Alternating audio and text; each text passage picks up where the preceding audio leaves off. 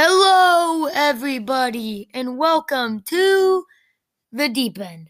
My name is Bryce, and today we will be going over the NBA mock draft. Now, I know it's a little too early for that, but I don't care.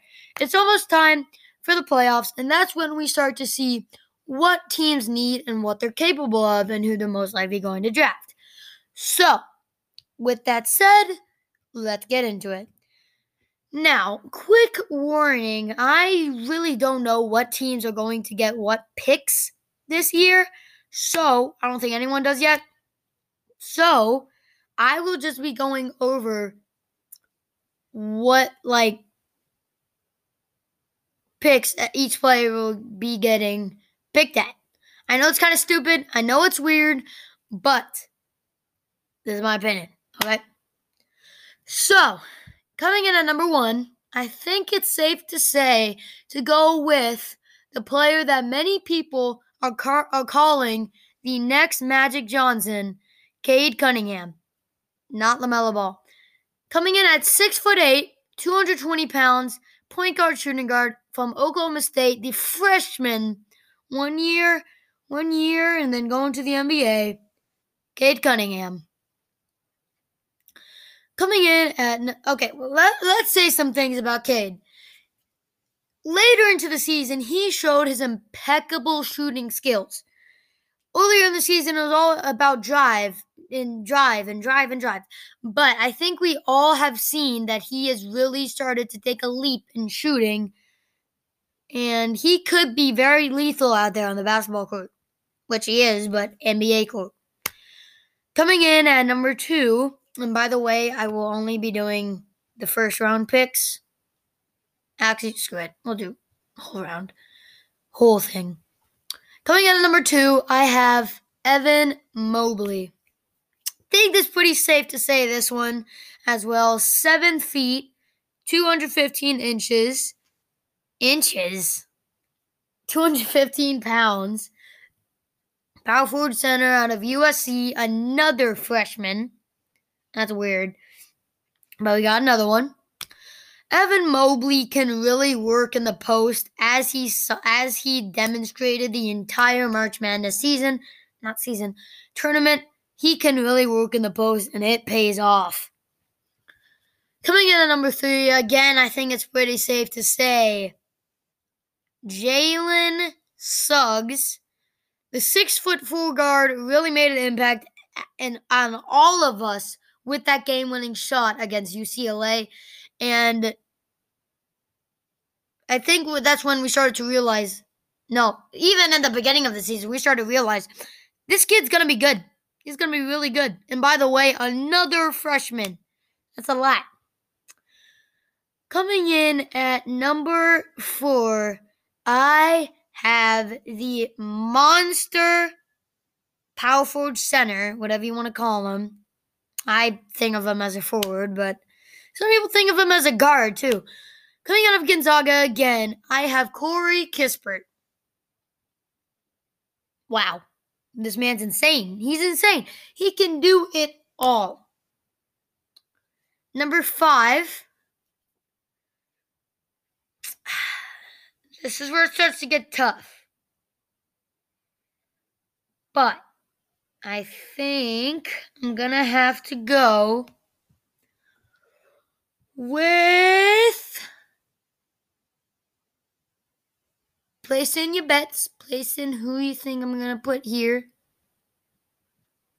I got it. Number 5 has to be Davion Mitchell. He proved to us all that he is capable of doing everything. Shooting, driving, getting fouled, everything.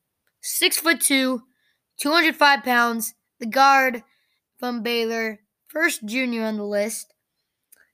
He is amazing. Amazing. Oh, no, he's not the first junior on the list. Corey Kispert is a senior. Coming in at number 7, I have... Actually, we're only going to do top 10 because I am tired. I know that sounds kind of stupid of me, but yeah.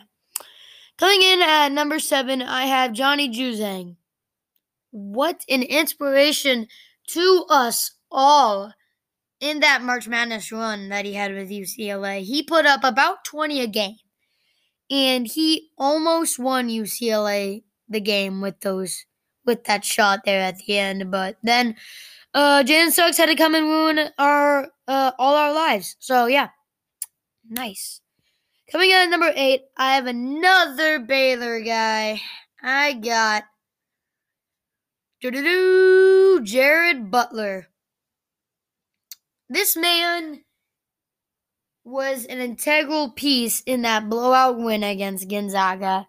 He and Davion Mitchell were on fire that game, and I think it's safe to say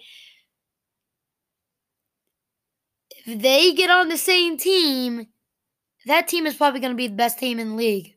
Or one of. Just saying.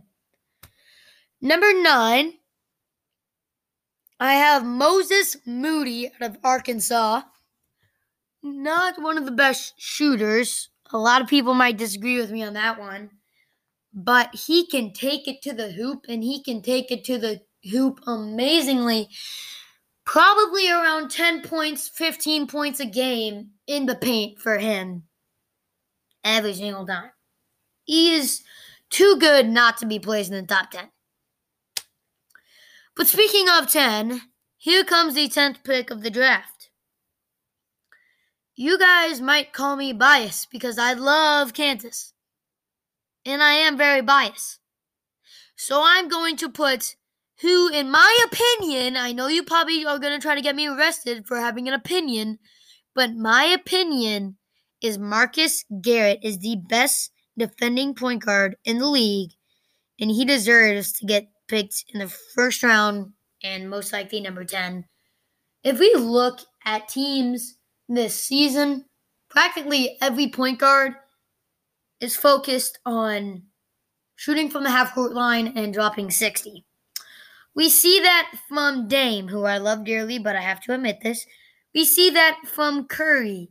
We see that from, you might not call him a point guard, but he technically is, LeBron.